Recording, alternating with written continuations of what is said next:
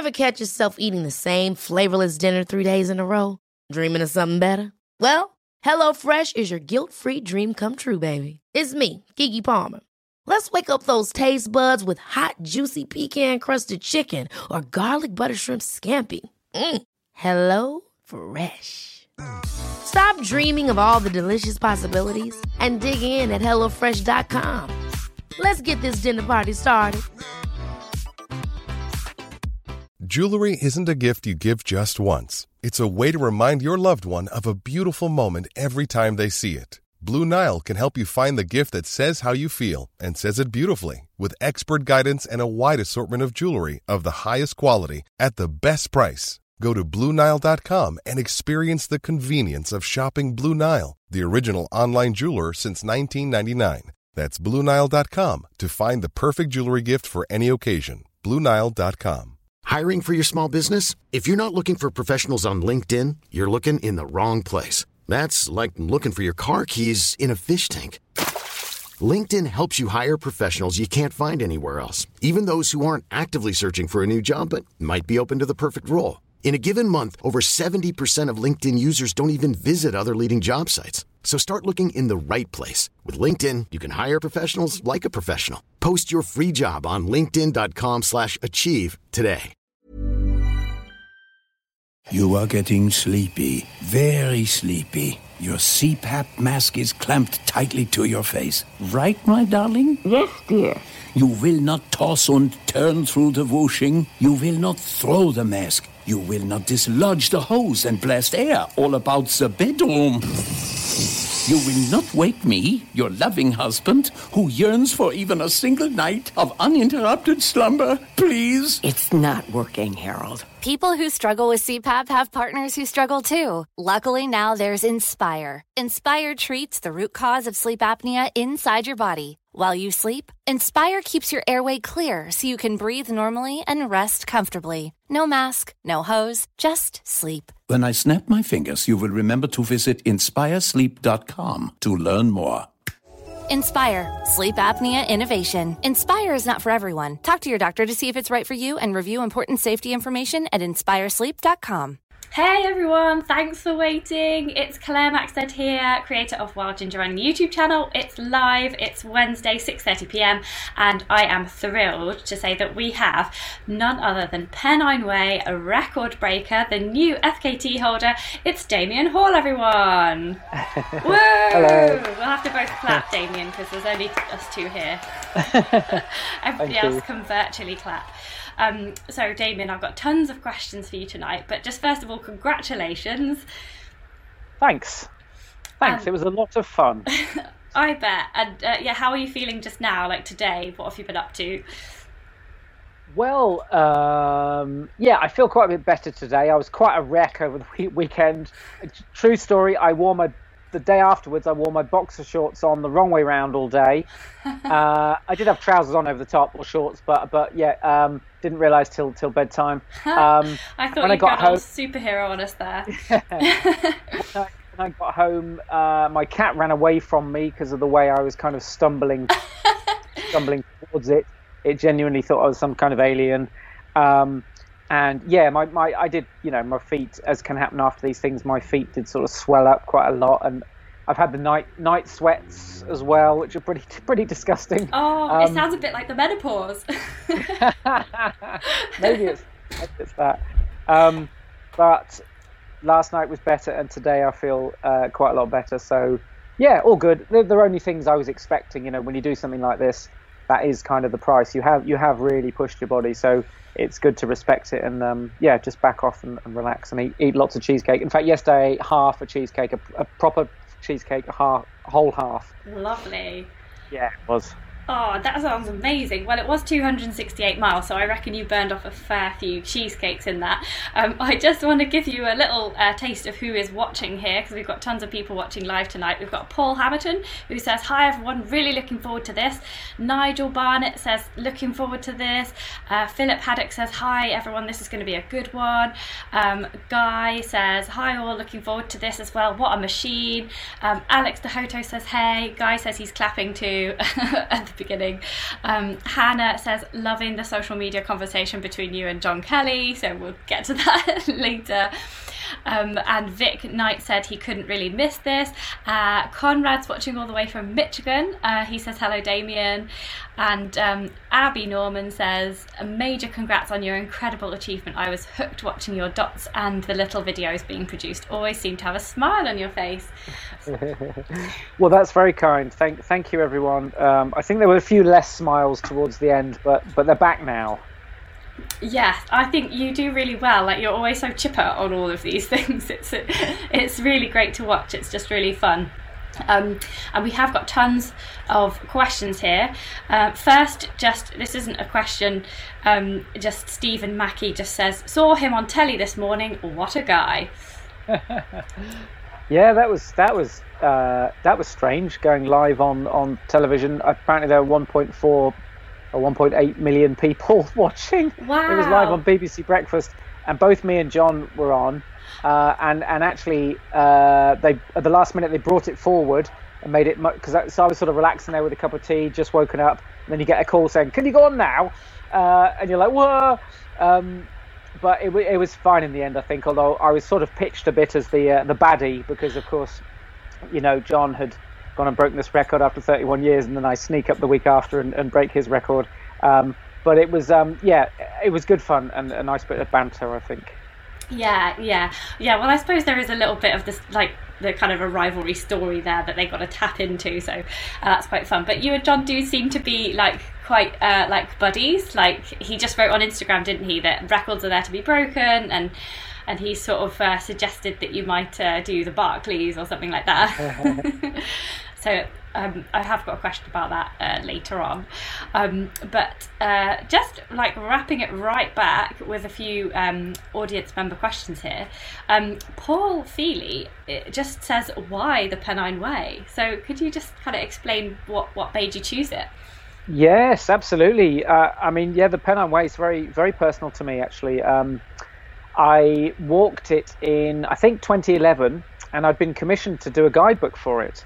So I was in a really, I felt really fortunate that had come my way, and I loved hiking it. I loved it. It just felt I'd lived abroad for most of the decade before, actually, so it really felt like a really sort of English or British landscape, and these moorlands and this sort of bleakness, and it helped me kind of fall back in love with Britain, if I'm honest. And it was, really exciting. I loved finding out about the history of the trail as well, especially the links to the mass trespass from 1932, which hopefully most people know about, which is a really important piece of civil disobedience. And so, I produced this guidebook, so it felt quite central to my sort of identity anyway. And then, of course, when the Spine Race came along, I was just getting into ultra running, and I got quite obsessed with that and loved following it. And then I jumped in on the third year and did the Spine Race, survived it, and instantly signed up again for the next year, like quite a lot of people do. There are people who have done it 5 or 6 times now. Yeah. There's just something about it, all that miserable suffering, that people want to do it again. It's crazy. So I've been on the Pennine Way 3 times. And ever since my first FKT, which was in 2016, I ran the Southwest Coast Path, there's always been a sense of what are the next FKTs to do. And that one was always in the conversation, the Pennine Way, but I was always so intimidated by it because, Mike Hartley's time on it obviously stood for 31 years, for good reason. It's not like no one tried in that time. Mike Hartley was a really good athlete. In the 1993 100k European Championships, he was 4th. So, like, genuine speed and talent there. And he really worked hard to get the Pennine Way record, lots of preparation. So it was really intimidating, and I kept putting it off and thinking, oh well, I got to do that race, so maybe I won't. And then of course lockdown came, and it was like, well, there's no excuses left. Also, I did know, I knew John was going for it as well, and we're friends, and we communicated a lot about it, and we even tried to go at the same time, but dates weren't really working. But we shared information and wished each other well and so on. But it's definitely a very personal trail for me. It's fantastic. We all really enjoyed watching your dot, and I just want to read out some times here because Mike Hartley, obviously, he did it in 1989. He took 2 days, 17 hours and 20 minutes, and then John Kelly did it 8 days before you. He did it the opposite way round, which I want to talk to you about in a moment as well, because presumably it's all uphill, south to north, the way he did it, which is why he's 3 hours slower than you. But he did it in 2 days, 16 hours and 46 minutes, and then you did 2 days, 13 hours, 34 minutes, which is 3 hours quicker than John. And if you want to take it all in hours, it's 61 hours and a half, basically. But you did yours the same way round as Mike Hartley. Do you think that made a difference? Doing it that direction, like well, does it it's make something a difference to the record? Not really. It depends what other people think, really. I guess most people are interested in what's the fastest time overall, but I think John has a very good claim for he's got the fastest going that way, which is fine. It's an interesting debate. I mean, basically, with these things, normally I'll look at who set the record, what did they do, and Mike went that way. So I phoned him up and asked him why. And he said it was two reasons, really. One was simply he'd be running home, so there's that emotional advantage. And also, the Cheviots, which is a section of mountains or very big hills right near the end, you can't get any support up there, and it could be anywhere from sort of 5 to 7 hours. And so it's a big thing to do at the end of the whole run, as people who do the spine race find. It's really challenging. And he felt he wanted to do that early. Made more sense to him, both in sense of terrain, and you don't need so much help early in the run, whereas right at the end you might need more road support, and that made more sense. That made sense to me to do the same. But also for me, because I'd gone north 3 times, I just didn't want to get too bored of the Pennine Way. I wanted to do it a little bit fresh, so it was fun to do it the other way.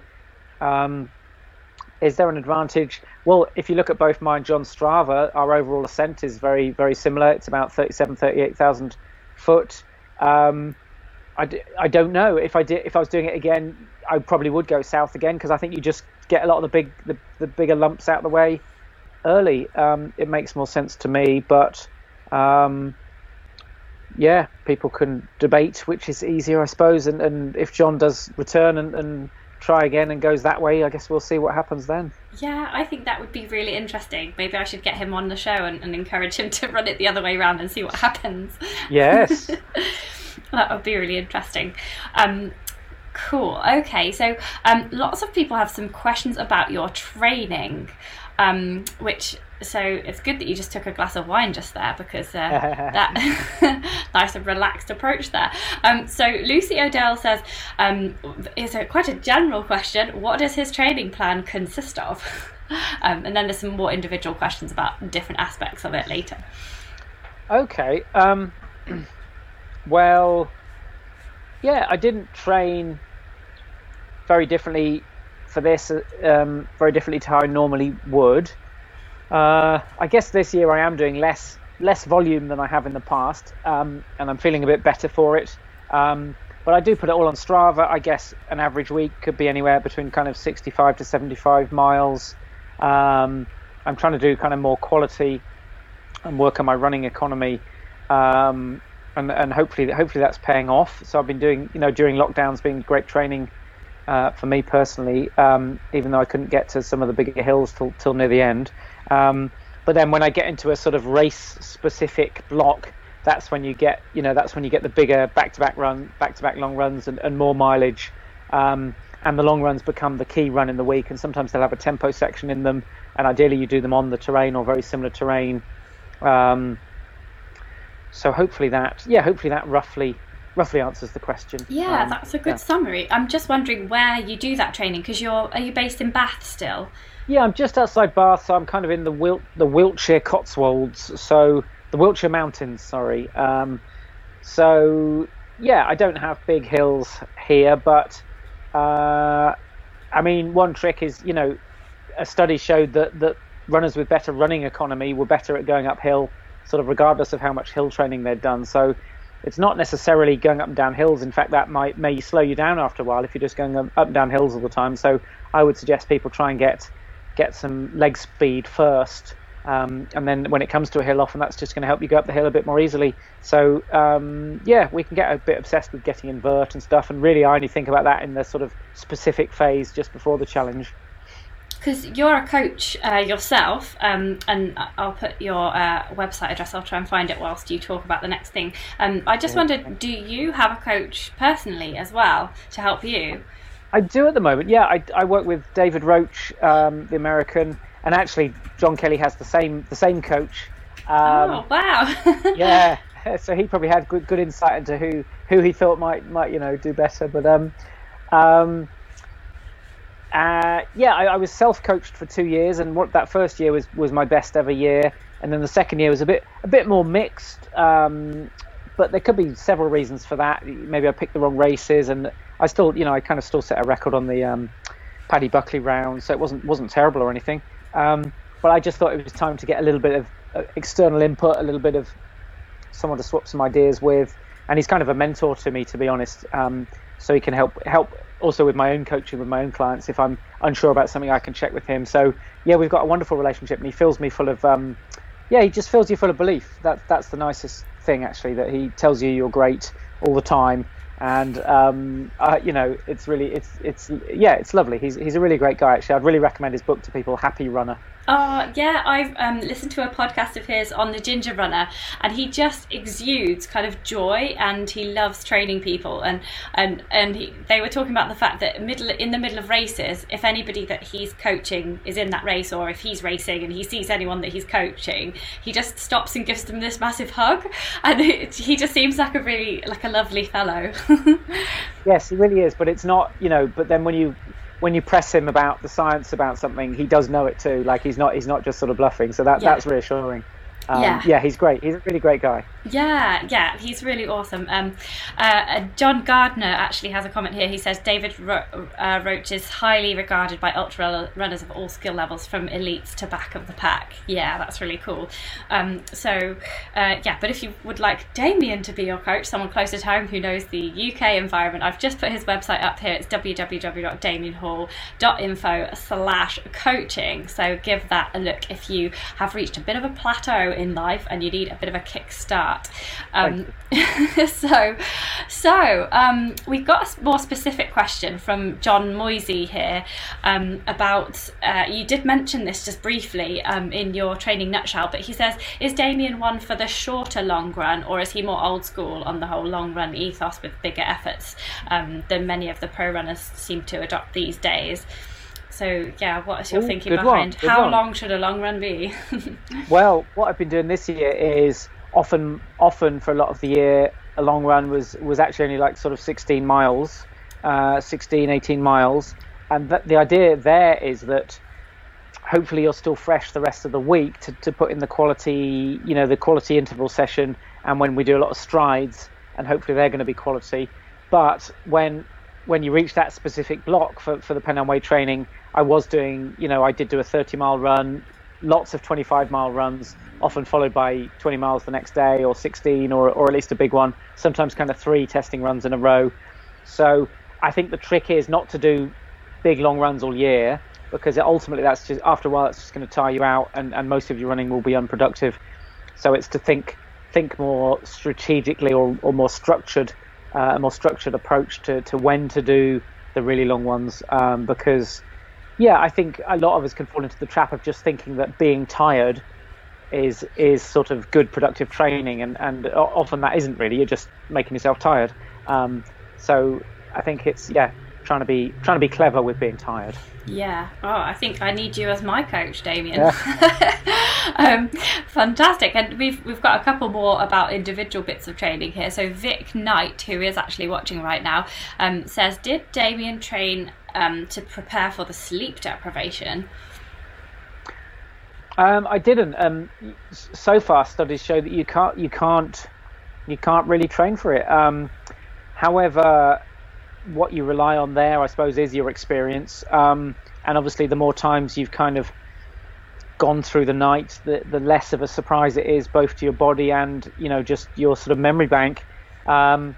So having done the spine a couple of times and quite a few 100-milers now, it's fairly common for me to run all the way through the night. So one night isn't usually a problem at all. The problem is the second night.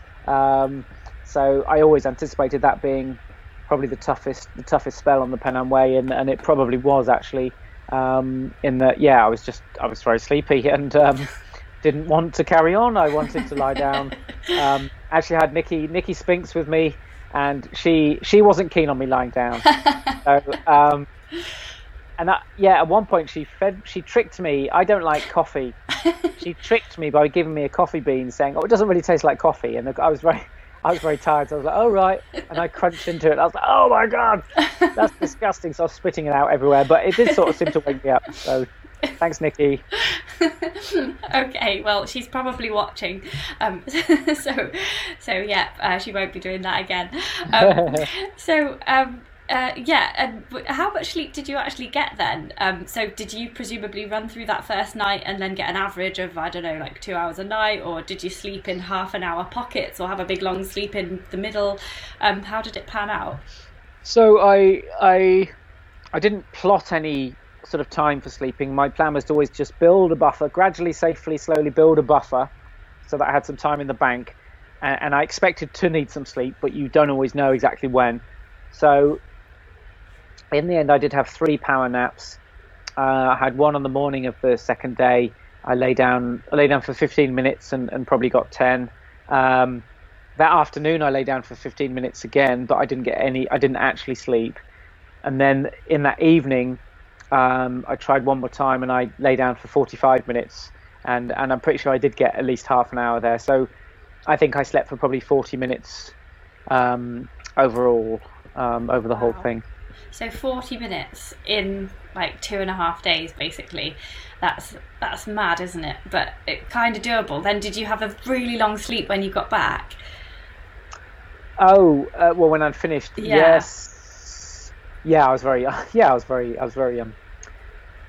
tired. Yes. I slept well that night until about 4:30 in the morning when I woke up wide awake. But luckily there was a cold pizza next to me, so I wolfed that down, which was good. And half a cheesecake. Yes, I've been eating and sleeping ever since. Well, Hannah Baisley says only half a cheesecake, so she thinks you should have eaten the whole thing. I'll do that after the show. Yeah, right in the face. Okay, and John Watts wants to know if you can train mentally. Like, what mental preparation do you do in the lead up to a run of that magnitude? He says. Yeah, I did a lot of mental training, actually. For the first time, I worked with a sports psychologist. I just thought I've never really properly looked into this side of things. What tactics, what training can I do? And it was really fascinating. So I worked with Dr. Josie Perry.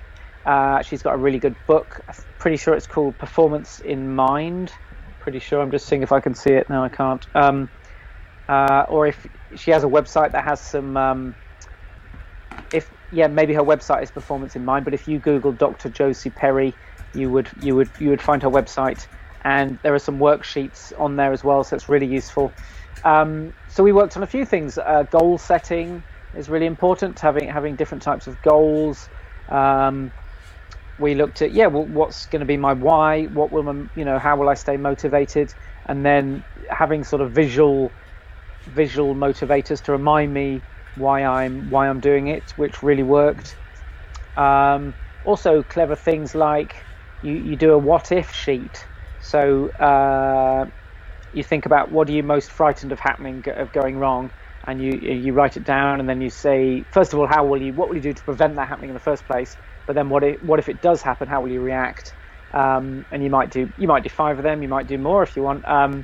And studies have shown that genuinely sort of almost tricks the mind into thinking you've already been in that scenario before if it happens. So what you don't want is I don't know, to be in a fresh scenario, a fresh sort of negative scenario during the challenge, and you have no idea sort of what to do, and I suppose panicking and stressing and wasting time and energy on it when that might not be needed.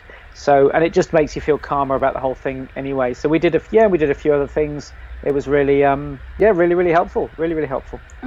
Brilliant. Well, I've just got her book, a screen grab of her book up on the screen there. It's called Performing Under Pressure, Psychological Strategies for Sporting Success, by Josephine Perry. So if anybody wants to buy it, I'll put a link in the show notes and the video description, in the podcast and also in the video. So yeah, thanks for that recommendation, Damian. It sounds really good. Right. Yeah, it's good. And the book is full of really sort of practical things you can do. It's great. Fab. And so we've got a question about your gear now, because obviously you're supported by Inov-8, and I've got a lovely picture of you with the shoes somewhere here that I'll put up whilst you're answering the question. So Guy Greatorex in particular is he's a big Inov-8 fan. He wants to know what you think of the shoes, and you were wearing the Terra Ultra G270, and the G is the graphene thing. So yeah, what did you think of those shoes? Oh, they're rubbish. Don't buy them. Rubbish. Terrible shoes. Yeah, couldn't run more than 268 miles in them.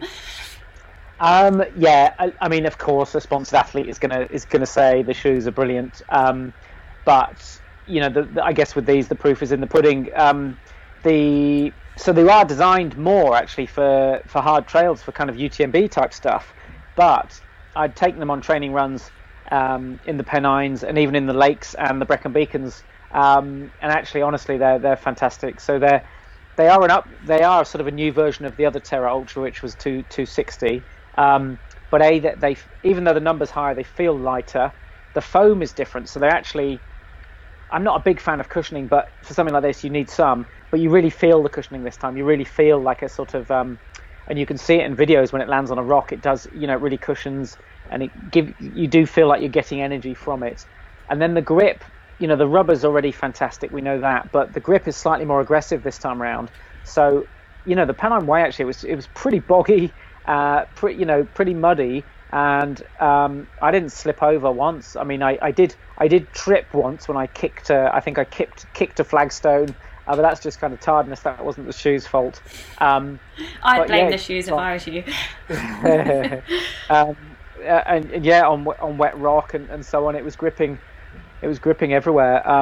Plus, yeah, the comfort. Number one thing for ultras, really, the grip and stuff isn't as important as simply a comfortable shoe, because you don't want foot issues. So. I had no real problems. I did change shoes about halfway, but that was simply because I just had wet feet for 24 hours, and I thought to have dry feet, if I just change my socks, they'll just get wet again straight away. So I just changed into the same pair, another version of the same pair, and dry shoes. Dry shoes, dry socks. So I had dry feet for a little while. But how many times did you do that? Just once. Oh, so you've got two pairs of that same shoe. Yeah, and I only swapped once, so I would have happily carried on the same pair if they'd been relatively dry. But they're really fantastic, and they do work on a lot of different terrain as well. So yeah, I'm a genuine fan. Fab. Well, Philip Haddock's watching, and he said he's just got some, and they're really good. So that's at least two people that recommend them. So, and so was everything that you wore Inov-8, like every single thing? Well, yeah, pretty much. I mean, if you're giving me an opportunity to take us through your kit. My watch was a Sunto, head torch, Petzl. I've used them for many years. Actually, that's what's great when you're I am sort of sponsored by Petzl, but I used Petzl anyway. They were my favourite torch, so it's nice when you're not being encouraged to use a brand that you haven't really used, you're not sure about. So I've always used Petzl head torches. They've been excellent. What else was I using? I don't know. I had a van kindly lent to me by VW, so thank you to them. And, cool. And it is important when you do something like this. Having the van space meant enough space rather than say a car. Yeah. Enough space for me to lie down, for example, but also just enough space for my crew to sort all the different foods, have the kit, so they could find stuff quickly. And I think that just made us more efficient. I've got a nice picture of you sleeping in the van here. There's a lot of kit surrounding you. Okay, I actually there was a spell where my crew went and had a rest, and someone else with a van, a brilliant guy called Jess, came with a different van. So it could be one or the other. Yeah, you can't really see the van. Oh. There's just like a lot of mess, and then a human being collapsed in it. Could be any old van, but we'll call it the VW. We'll call it that van. What else did I have? Yeah, they were my main kit items. Of course, you're very lucky on something like this in that I had a brilliant team of pacers, so they were carrying all my spare kit and most of my food and drink. So I was very, very, very lucky there. And I would publicly like to thank all of them and my road crew, because I wouldn't have broken the record without them by any means. They're absolutely amazing. And at the end, towards the end, actually, they were popping up and surprising me with extra aid stations, which is really gives you a boost, even if you didn't really need another cup of tea. It really just puts a smile on your face and puts extra length in your stride, because you think, the guys are still supporting me, they still think I can do it, and that was wonderful, actually. Oh yeah, I've just put a few photos up just to kind of give people a picture of you passing through villages, being supported by locals and battling wild weather. And then there's a lovely one of you in like really snuggled in a yellow Inov-8 jacket, it's just smiling your head off, and it seems like you're at a checkpoint or something, because you're just stopped there with a load of people around you. So yeah, it looks like you had a whale of a time. I did. It was a blast.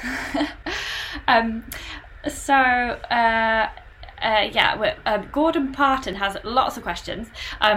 He asked you about the shoes. You talked about the shoes already, about you changed them once into the same pair, the Terra Ultra G270s. He wants to know if you went up a size for that next change of shoes. No, I didn't. But I did have one more spare pair that were bigger in case I needed to. But I didn't need to. Yeah. And he's wondering about the nutrition for a run. You mentioned that people were feeding you on the way. What kinds of things? And the coffee bean, obviously, from Nikki. What did you mainly subsist on for this couple of days? So, in a way, I made things more difficult for myself by pledging not to use any animal products, and that was fairly easy. But what was difficult is I also pledged not to create any plastic waste. And if you think so much of our food comes in plastic, it's actually really difficult. So a bag of crisps and a chocolate bar, there's loads of plastic. Even buying a punnet of grapes or something, usually that's plastic. So that actually was really difficult. It took a lot of research, a lot of emailing companies to check whether they do compostable, biodegradable wrappers, finding these great companies, often very small companies like Outdoor Provisions and Deluscious and 33 Fuel, and companies that use biodegradable wrappers, because I really want to try and support those companies that make the effort, because I know they've explained to me, a lot of them, how difficult that is for them, but some of them are willing to be brave and sort of do that, and they know they're doing the right thing by the environment, even if it probably means less profit for now. So those were three of the companies. I will do a post on Instagram, I think. Oh my god, it's vegan was one. I bought a kilogram of sweets from them. And there were two or three more as well. It was a lot of research, but it was worth it in the end. But I suppose I ended up with I started out with peanut, nut butter and banana sandwiches were my kind of go-to food at the beginning. But of course, after a while, you don't really want the nut butter's a bit unpleasant for your mouth when your mouth's a bit dry. So in the middle of the night, Jason Millward, he gave me his hummus and avocado sandwich, and that just flew down. And then the next time I saw my crew, I was like, I need some of them, and they were like, we don't have any avocados, and so they had to go off shopping. But they did, and then from the next day, or at least in my memory, all I ate was hummus and avocado sandwiches. And it's just nice. It's about texture as much as flavor, because after a while you don't really want, say, crisps, or you don't really want sort of sharp or things you have to chew. And also, I checked with Renee McGregor, the sports dietitian. On something like this, you're better off having white bread rather than brown. Normally at home I'd eat brown bread, but in this white bread, there's less fibre. It goes down more quickly. The energy gets used more quickly. So it's white bread, those sandwiches, and they just flew down. That was delicious. And lots of tea. Yes, we've seen your battles with John Kelly about tea and the correct creation and drinking of tea. so if you're not following Damian on Instagram yet, and John Kelly, obviously, do give them both a follow, because they're both fairly amusing characters. So lots of people on the live chat are interested in whether you'll do the Barkley Marathons, but I don't want to talk about it just yet. I want to talk about it because Sally Gilson has asked you the question about that later, so I want to get to that at the end. But Gordon Parton has another question, which kind of ties in really nicely with the nutrition, actually, because I find that really impressive that you did all that research to cut down on your plastic. I just think it's really commendable, and I really like that. I'm really inspired by it, and that's the kind of thing I'd want to do on one of my next little bimbles. Thank you, Claire, and yes, good luck. Yeah. So I really, really appreciate that you did that, and that kind of. It adds an extra dimension to your run, and so Gordon wants to know, how much rubbish did you collect at the end, because you and your team collected any rubbish that you found on the way as well as doing a record. I just think that's really, really commendable. Yes, and that was kind of the third part of my kind of, I don't know, environmental angle, and that was the easiest part, really. Well, I say that, but if I'm honest, my pacers collected 95% of the rubbish. I never asked them to, but often I would sort of bend down to pick one up, and they'd say, carry on, and pick it up themselves, which was, incredible of them, really. So how much? It looked like at the end, we had maybe about 8 sort of medium-sized bin bags, biodegradable bin bags. So not like a huge black bin liner size, but like the next one down, we had about 8 of those. I wish I'd kind of weighed them or kept them to give people a nice round figure, whether it was 5 kilograms or something. I thought that was... There's a photo here that I've just put up, and there's kind of 7 or 8 kind of carrier bags, biodegradable carrier bags, like the kind that you'd get in Tesco, like the small kind of carrier bag ones. They look rammed full of litter. Actually, it was actually up on the hill. It was quite rare to find rubbish. It was, nearer the little towns and the villages, which I guess you'd expect. But yeah, we did our best, and I guess that was fairly easy. I mean, there was a suspicion maybe that John Kelly was, chucking litter behind him as he went to try and slow me down, but I'm sure that's not the case. Yeah, I hadn't thought of that. I'll have to interview him and put that tricky question to him. Well, Gordon said he wants to say massive congratulations to Damian and your crew as well, especially on collecting the rubbish en route. And he has another question as well, is looking back, would you prefer to go the other way around? I know we talked about this a little bit earlier, but would you ever go and try and do the record the other way, or are you is this the Pennine Way kind of done for you? Yeah, not really. I'm pretty happy with that run, and it was nice to see it the other way. And I don't want to go off the Pennine Way, really. I don't want to be fed up of it. So that was nice to see it the other direction, and I think that is the smartest direction to run it in, really. Getting all the big hills, a lot of the big hills out of the way in the first half, doing it that way. So I'm happy with that, I think. Yeah. And Guy has just noticed that you had FFF written on your arm, which I'll just grab the picture up here. He wants to know what that was and what the flag was that you held at the end.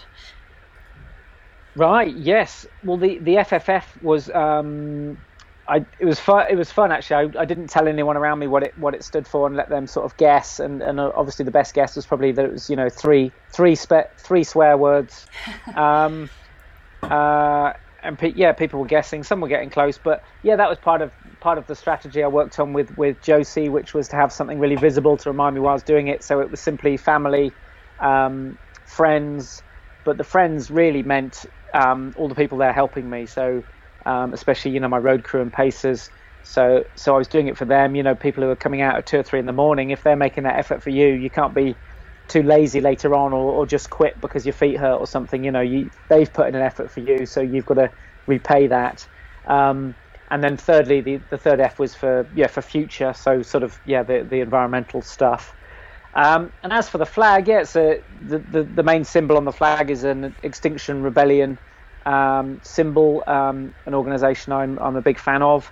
And basically my children made me that flag for my birthday presents. last autumn. And I like, so to me it really combines the kind of family with the future stuff. So I had it up in the side of the van so that every time I came to the van I could see it, and that was a reminder again, a visual reminder, why am I doing it, because of that.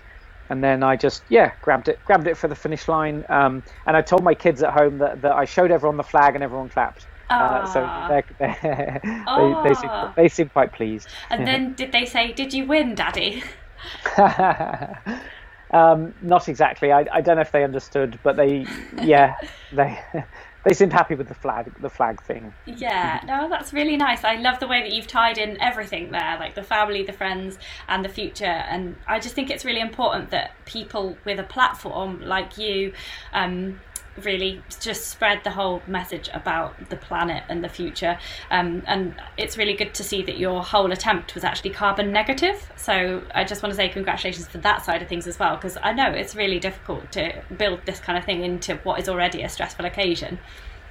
Yeah, thank you. But it did help. It did help because it was, why am I doing it? And I had those reminders. So it was almost a, I definitely care about those things, but it was definitely a helpful tactic. So, but thank you. Yeah, and I hope, like some of the major media outlets, like the BBC and stuff, I hope they kind of really gave the airtime on that, because I just think it's something that not all, like loads of elite athletes are doing FKTs right now, but not many of them are doing it beyond, I'm doing an FKT. It's nice to have an external message as well, and I just think that makes you stand out right now before everyone starts copying you.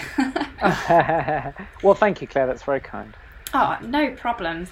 John Nyston has a question.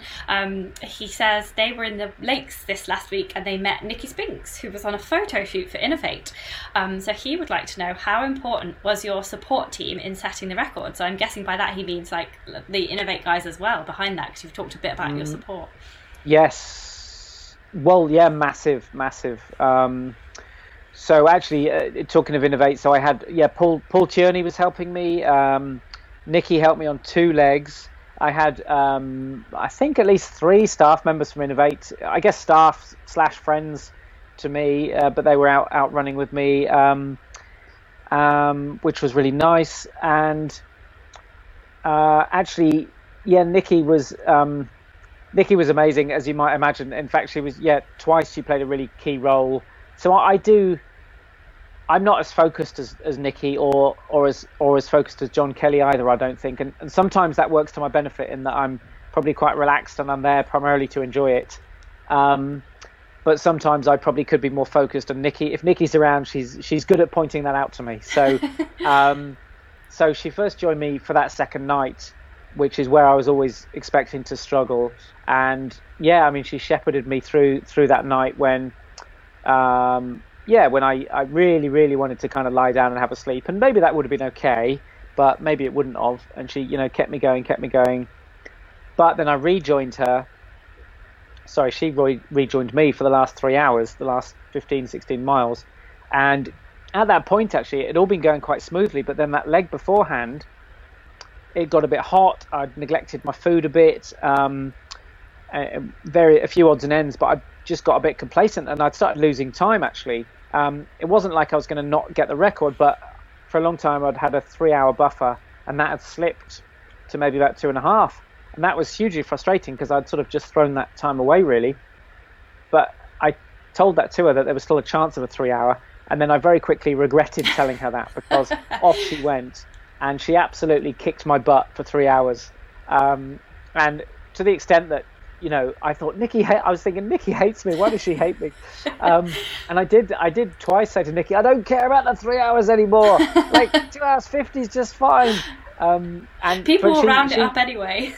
yeah, exactly. But she sort of calmly said to me at one point, but regardless of the time, you just want to know you gave your all, right? You don't want to have regrets. You want to make sure, and other people will go for this run. So I want to, I don't want to have that frustration of, maybe having a lazy few hours and then someone comes along and beats me by, just a small amount, and you think, damn, so I do owe her, I owe all the pacers huge amount of gratitude. They're all really good, really, really slick, really, really sort of professional, which sounds weird. Obviously, none of them were professional, but very, very focused on doing a job. It wasn't just a fun run out in the hills. they would do, really conscientious with the navigation, pestering me to eat, and so on. They were brilliant, really good. Fantastic. It's so important, isn't it, for everyone to remember that it is really a team effort. These amazing athletes, they do this thing, all the news reports, all the photos, all the being on telly, it's all them, but there's a huge crew behind the scenes. So that's really nice to hear about all of them. Yeah. And we've got a couple more questions before some coaching questions for you. And Conrad wants to say he's watching today in Michigan.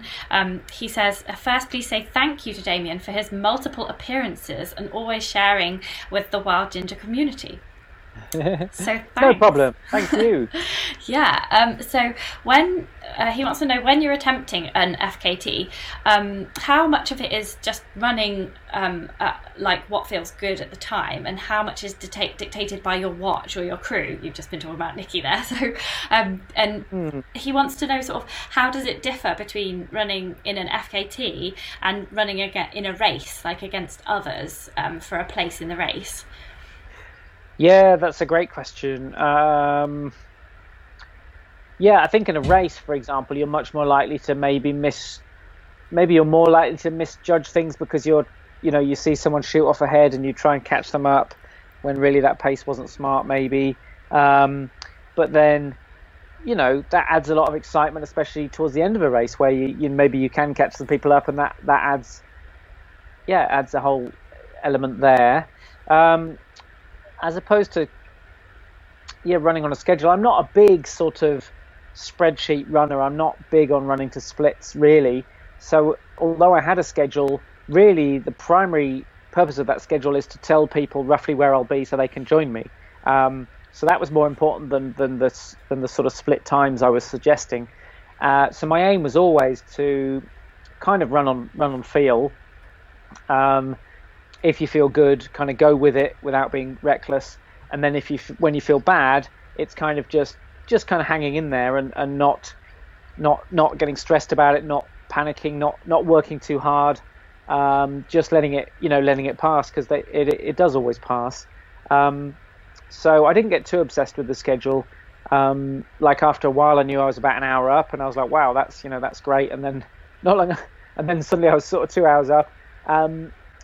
At the same time, like I felt good and it was comfortable, and it was like, well, I'm not going to just back off just for the sake of it, because things were going quite well. But at the same time, also over a run that long, you're not going to get it right all the time. So I didn't beat myself up too much when you suffer for a bit and lose a bit of time.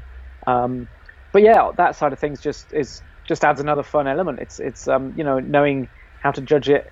My advice would be, actually, if anyone's preparing a schedule for something like that, is I guess think about your own personality and what suits you. So John, for example, had a much more, I'm not saying John's aggressive, but he had a much more aggressive, a much more ambitious schedule, and that suited his mindset. And I had a lot more relaxed schedule. I just hoped to sort of gradually do better than that, and that just suited my mindset a lot more. Yeah, that's really interesting. It is really subjective, isn't it? Depending on how you are as an athlete. And it's interesting that you mentioned John there, because another John Earp, says, did you see John Kelly as competition, like either before the attempt or after his achievement? Did it influence you in any way on how you went about your attempt? Yes and no. So it didn't. Obviously, I was totally aware he was going the week before me, and I was actually very tempted to go and help him. It was more about the COVID situation, actually, that I didn't want to, possibly pick up something there that I might bring back, partly to my family, but also onto my attempt. So if there wasn't the COVID situation, I would have gone to help him. The way he did things, it didn't change my tactics at all. I was very happy with my approach, but it helped me mentally, because he beat the record that had stood for 31 years.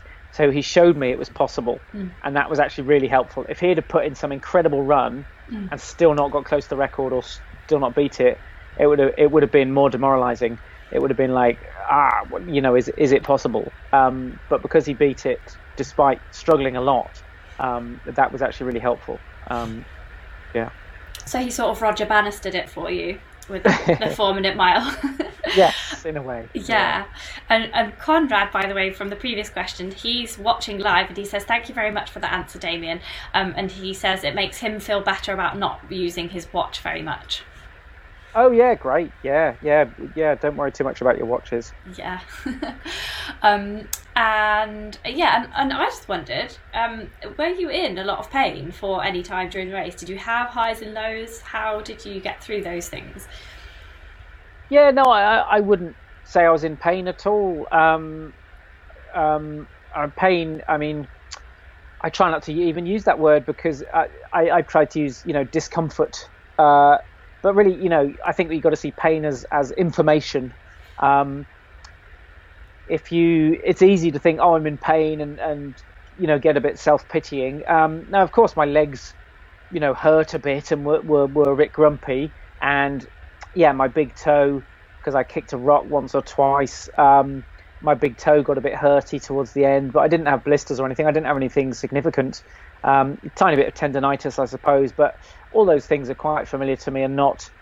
Yeah, I didn't really have... Yeah, I definitely didn't have pain. Of course, it was getting uncomfortable. More so, it's just this huge amount of tiredness you build up and you just really want to sit down for a long time or lie down. And you don't really want to carry on running, I suppose. That's the thing you have to fight, and that gets harder and harder. How did I deal with it? I suppose, partly the motivational stuff where you just remind yourself why you're doing it. Partly you got your pacers running well around you and they're dragging you along in a way. The other trick is, low mood, eat food. Sometimes it's just, you haven't put enough calories in. So that's actually the first thing I always do if I feel negative and in any way, just eat something. Sometimes that changes everything. So I guess those three things really. That's what would pull me through. And did you have any hallucinations as part of that sleep deprivation? No, sorry. I know it always makes a better story if there's some wild hallucinations, but you can just make some up for us. There were pixies and unicorns everywhere. Wonderful. I rode on a unicorn all the way. Fantastic. But Chloe wants to know, she says congrats, and she also wants to know what your recovery is, because she says after an ultra she's always really eager to get back out running, so she's not really sure what's best, so she wants to copy what you do. Well, yeah, I won't try to run for a week. I like ideally to wait till I get that message from my body that it wants to go running, and it does come. You do suddenly feel sort of fresh and a bit impatient, and ideally you wait for that to happen, which hopefully is about a week after something this big. The number one thing, there's a brilliant book called I think it's called Good to Go. Have you read that one? By a female American journalist, and she goes through all the sort of different recovery options, ice baths, protein shakes, compression wear, all those sorts of options, and pretty much kind of rubbishes all of them, except for sleep. And it sounds obvious, I suppose, but probably, the number one thing you can do is sleep.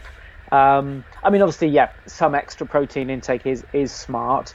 And if you have got some inflammation, it could be worth dealing with, although I'm never totally sure on that.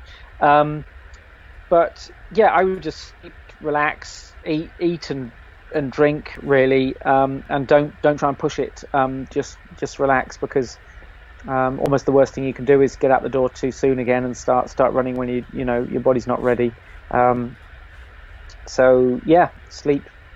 Sleep and eat. Sleep and Eat. Yeah, I've just found that book as well. Good to Go, How to Eat, Sleep and Rest Like a Champion by Christy Ashwanden.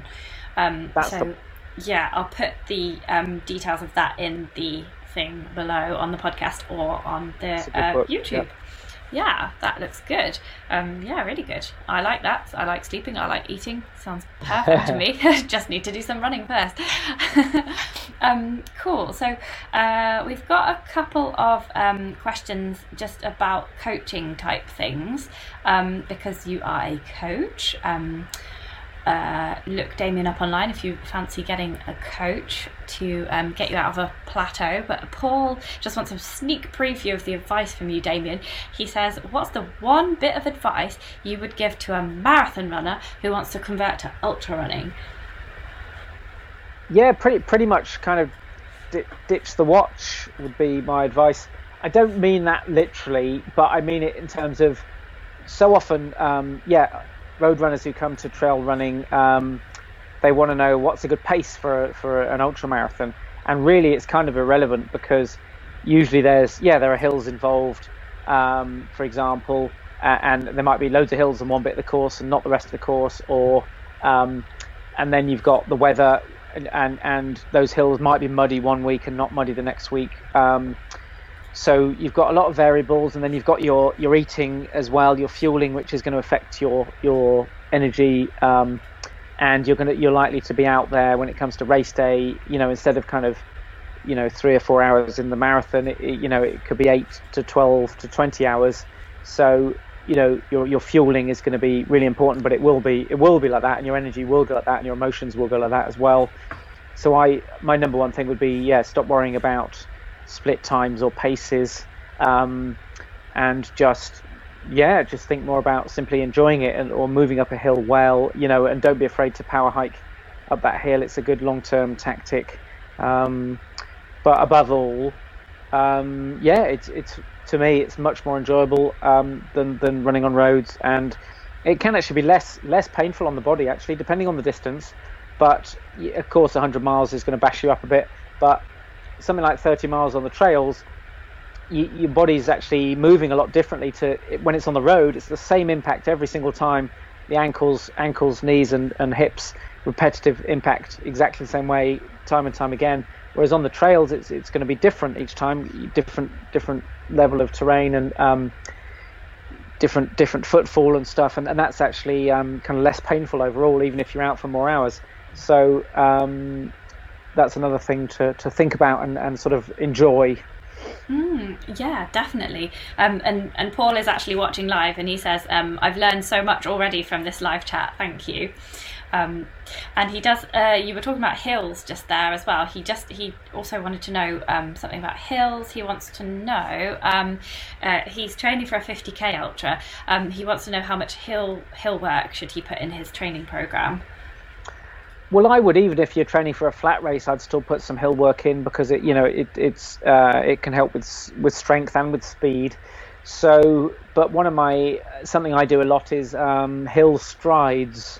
So it's just 30 seconds, and you might do maybe four times 30 seconds, and in the second half of maybe a fairly easy run. And you're not looking for a hill kind of like that or anything, but a very runnable hill, something fairly. I think the optimum is actually like 4 to 6% gradient, so there's not much. Should be pretty runnable, and just get in the habit of doing 30 second strides. So sprints, but not absolutely, eyeballs out. And that should over time improve your strength and your running economy and your speed. So I would do a bunch of them, regularly, like once a week. It shouldn't be too exhausting either. But then as you get closer to race day, an absolute killer session is 5 times 3 minute hills. Now 3 minutes is kind of a magic number, because if you work really hard for 3 minutes, that really gets right into you, basically. I won't try and describe the science exactly, but 3 minutes is the time. So work really hard for 3 minutes up a hill, and again, not like that, sort of a runnable hill. Recover properly, and go again. But also, if all's well, do that, and then give yourself a little bit of recovery, and then do a sort of 10 or 15 minute kind of tempo run afterwards, and that'll get you ready for race day. Save that for maybe the week before. That's a killer session, that one. Oh, sounds good. Well, there you go, Paul. A sneak preview of coaching by Mr. Damian Hall here. So yeah, I think you'll have at least how many people are watching? 76 people are watching live. So well, I'm expecting 76 sign-ups for your coaching. So better get busy. Oh, right. Yes, Chloe, who is also watching right now, she says, thank you for the book tip. That's great. She says, congratulations, Damian. What an inspiration you are to others. Especially, I would say, my son has been dot watching avidly, and he wants to know how young is too young to start ultra running. He is 18, chomping on the bit. I have told him it will slow his pace down, but it's not put him off.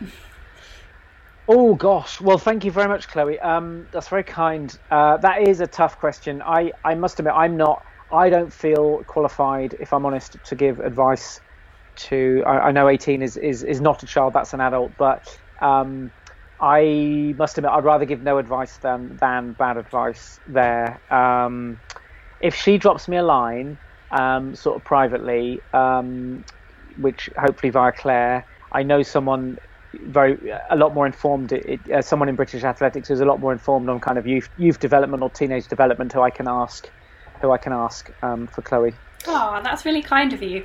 I've always thought just if you're younger, then just don't push it too far too soon, as a general rule of thumb.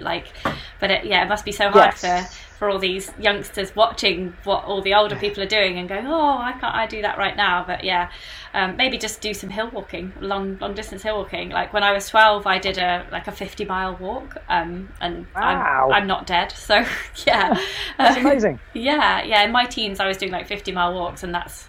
I suppose that gives you a good basis for ultra running. So he could start with the walking, it was called the Tour de Triggs, the 50-mile walk that we did. Oh wow! Yeah, it's amazing. Like a scouting thing. So maybe he could start with stuff like that. Yes. I just don't want to. It kind of might be fine. I just would hate to. Give the wrong advice there, and it is tricky. But he's got loads of time, because I didn't discover this sport till my mid-30s. You got lots and lots of time to do all sorts of running, so there's kind of in a way no rush to go into the longer stuff, which can be a bit more tough on the body. But yeah, if she drops me a line, I can get a better answer for her. Awesome. Thank you. Okay, brilliant. I'll be in touch, Chloe. We've just got 2 more questions. And the last question is going to be the Barkley Marathons question for everybody who's watching. And I just want to say the people who have been sending in these questions are my patrons. It's www.patreon.com/wildgingerrunning. So these are the guys who are loyal and support me every month on the Wild Ginger Running YouTube channel, which is also a podcast on all usual podcast providers. So if you do want your question to be definitely answered by our wonderful experts such as Damian, then you have to support me on Patreon. That's the catch. So without further ado, the last 2 Patreon questions. One is Nick Souville. He says, is Damian considering on taking on another FKT in the future? So fresh from this one, what's next?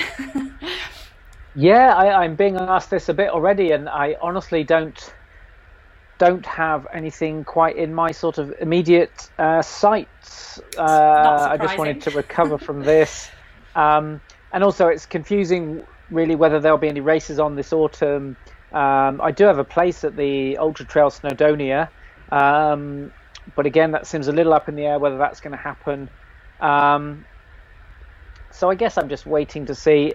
But with these things, you do have to wait till... Well, not wait, but you do have to really care about it. There's no point in just sort of picking something random. If you're going to sort of suffer for a day or so, it's got to be something quite personal to you, I think. So, such as the Pennine Way was the classic case. I had that long history with it. So I guess I'm just waiting. I'll maybe start doing a bit more internet digging around, but we'll see what friends suggest. But yeah, nothing in the pipeline, but there'll definitely be more of that sort of thing for sure. Yeah, it sounds like it's right up your street, and I can't wait to see what you do next. I really encourage everyone, if you don't already, follow Damian on Instagram. His posts are really funny to read as well. Oh, thank you. And then we've just got time for one final question, which is Sally Gilson. She says, I highly recommend Damian to everyone if they're wanting help putting a training plan together. Definitely worth the money. So there you go. Oh, thank you, Sally. I think I need to email Sally back, actually. I think I've got an email from her from this week that I haven't got back to yet. Sorry, Sally, I will get back to you very soon. Brilliant. There you go. And she says, I see on Instagram that John Kelly has thrown down the gauntlet and challenged him to a duel on his own territory. Will he follow in Nikki Spink's footsteps and take on the Berkeley Marathons? This is the $1 million question, Damian. Do you fancy it? You know what? John has sent me a message today, actually, a private message saying, "Oh, I didn't mean that to be a gauntlet thing."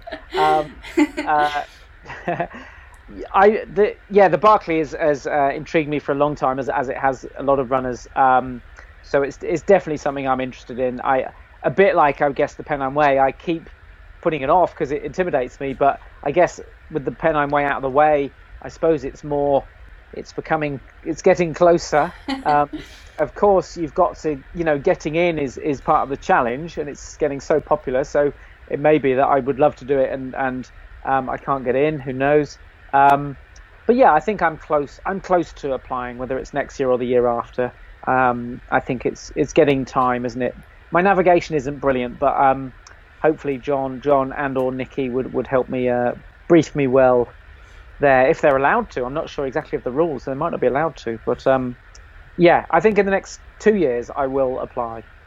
Yeah, wow. Okay, so you heard it here first. Damian's going to try to apply for the Berkeley in 2 years, or maybe even this year. Wow. That's really exciting. I think it's so exciting watching people do these bonkers races. And Sally is watching live, and she says you have already replied to her email, so you don't need to worry about that one. Oh, good. Phew. Thanks, Sally. Brilliant. Well, I just want to say a massive thank you, Damian, for coming onto the show and giving us so much of your time to answer all those questions about the Pennine Way FKT and also some coaching questions as well. And I just I want to put up your website again. Where did it go? Oh no, I've lost it now. Don't worry, people can find me easily enough. I think, and yeah, it's fine. Yeah, follow Damian on everything possible. He tweets, he Instagrams, he is a proper, because he is a journalist, so you know all the stuff. I'm pretty annoying. No, it's really fun watching your posts and what you do. And I just want to read you some nice things from people. Repat Digital says the Barclays invite only. I'm sure you have earned a look from Laz. So that's positive. A guy says, thank you for answering my questions. You are so inspirational and a great ambassador. All the best for your future endeavours. Well, thank you. And John says, what a great chat this has been. Very interesting, informative, inspiring. Thanks. Enjoy the glass of wine. It is well deserved. Thank you. And Sally Gilson said it's so exciting about the Berkeley Marathons as well. Conrad says thanks for all your time and responses to the question. Enjoy your time off the feet, from Conrad there. So that's fantastic. Yeah, so thanks so much, Damian. Is there anything else you wanted to say to everyone before we end the chat? No, I can't think of anything in particular other than just thank you all for being such a lovely crowd, and I don't know, people are incredibly kind to me on social media and you know, and at races and I haven't really mentioned that when I was doing this FKT, people were turning out in the villages and the towns on the way, especially towards the end. I just feel incredibly fortunate that people are so generous and so kind. So thank you everyone.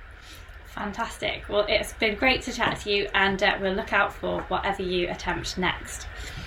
Thanks. Cool. So night everyone, thanks for watching, and I'll see you next week. Bye.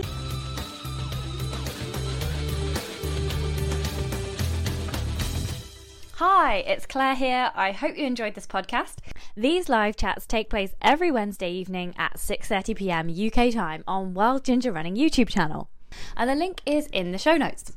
I just wanted to let you know that you can find this and loads more advice and inspiration and gear tests all about trail and ultra running on my YouTube channel, Wild Ginger Running. There are training tips, advice from elite athletes, top coaches, nutritious recipes, key exercises, injury prevention information, and tons of trail kit reviewed, from running packs to poles, waterproofs to head torches, GPS watches, and shoes, and did I mention shoes? I've been going for a few years now, so there's a huge archive of content to help you out with your trail and ultra running.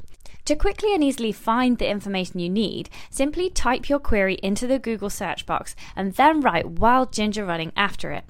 Then Google will show you whatever blog posts or films I have on that topic. Give it a try.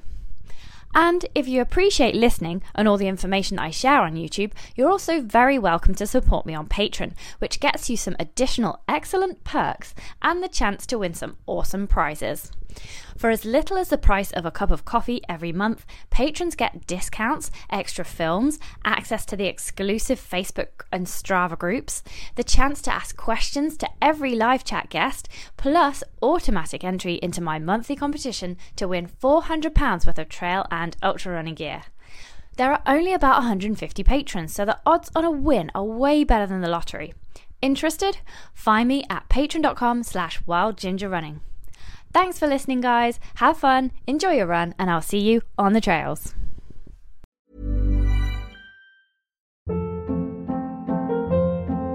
Hold up. What was that? Boring. No flavor. That was as bad as those leftovers you ate all week. Keke Palmer here, and it's time to say hello to something fresh and guilt-free. Hello Fresh. Jazz up dinner with pecan-crusted chicken or garlic butter shrimp scampi. Now that's music to my mouth. Hello Fresh. Let's get this dinner party started. Discover all the delicious possibilities at HelloFresh.com.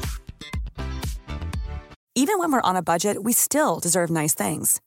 Quince is a place to scoop up stunning high-end goods for 50 to 80% less than similar brands. They have buttery soft cashmere sweaters starting at $50, luxurious Italian leather bags, and so much more. Plus, Quince only works with factories that use safe, ethical, and responsible manufacturing. Get the high-end goods you'll love without the high price tag with Quince. Go to quince.com/style for free shipping and 365-day returns.